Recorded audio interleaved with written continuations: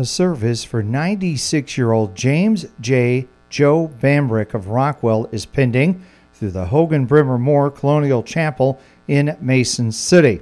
James J. Joe Bambrick passed away on Wednesday. Memorial service for 60-year-old Douglas A. Stromley of Des Moines will be Saturday, 11 a.m. at the Ewing Funeral Home in Belmont. Visitation will be Saturday from 10 to 11 a.m. at the funeral home. Douglas A. Stromley passed away on October 16th at his home in Des Moines. Funeral service for 93-year-old Donna Lou Muller of Waterloo, formerly of Grundy Center, will be Monday at 10 a.m.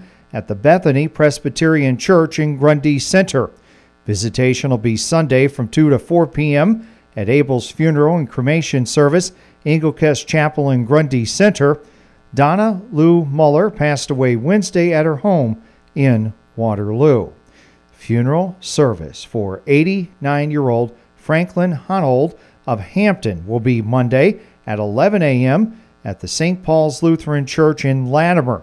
Burial will be in the church cemetery. Visitation will be Monday from 9:30 to 11 a.m. at the church. The Woodley Funeral Home in Hampton is caring for the family.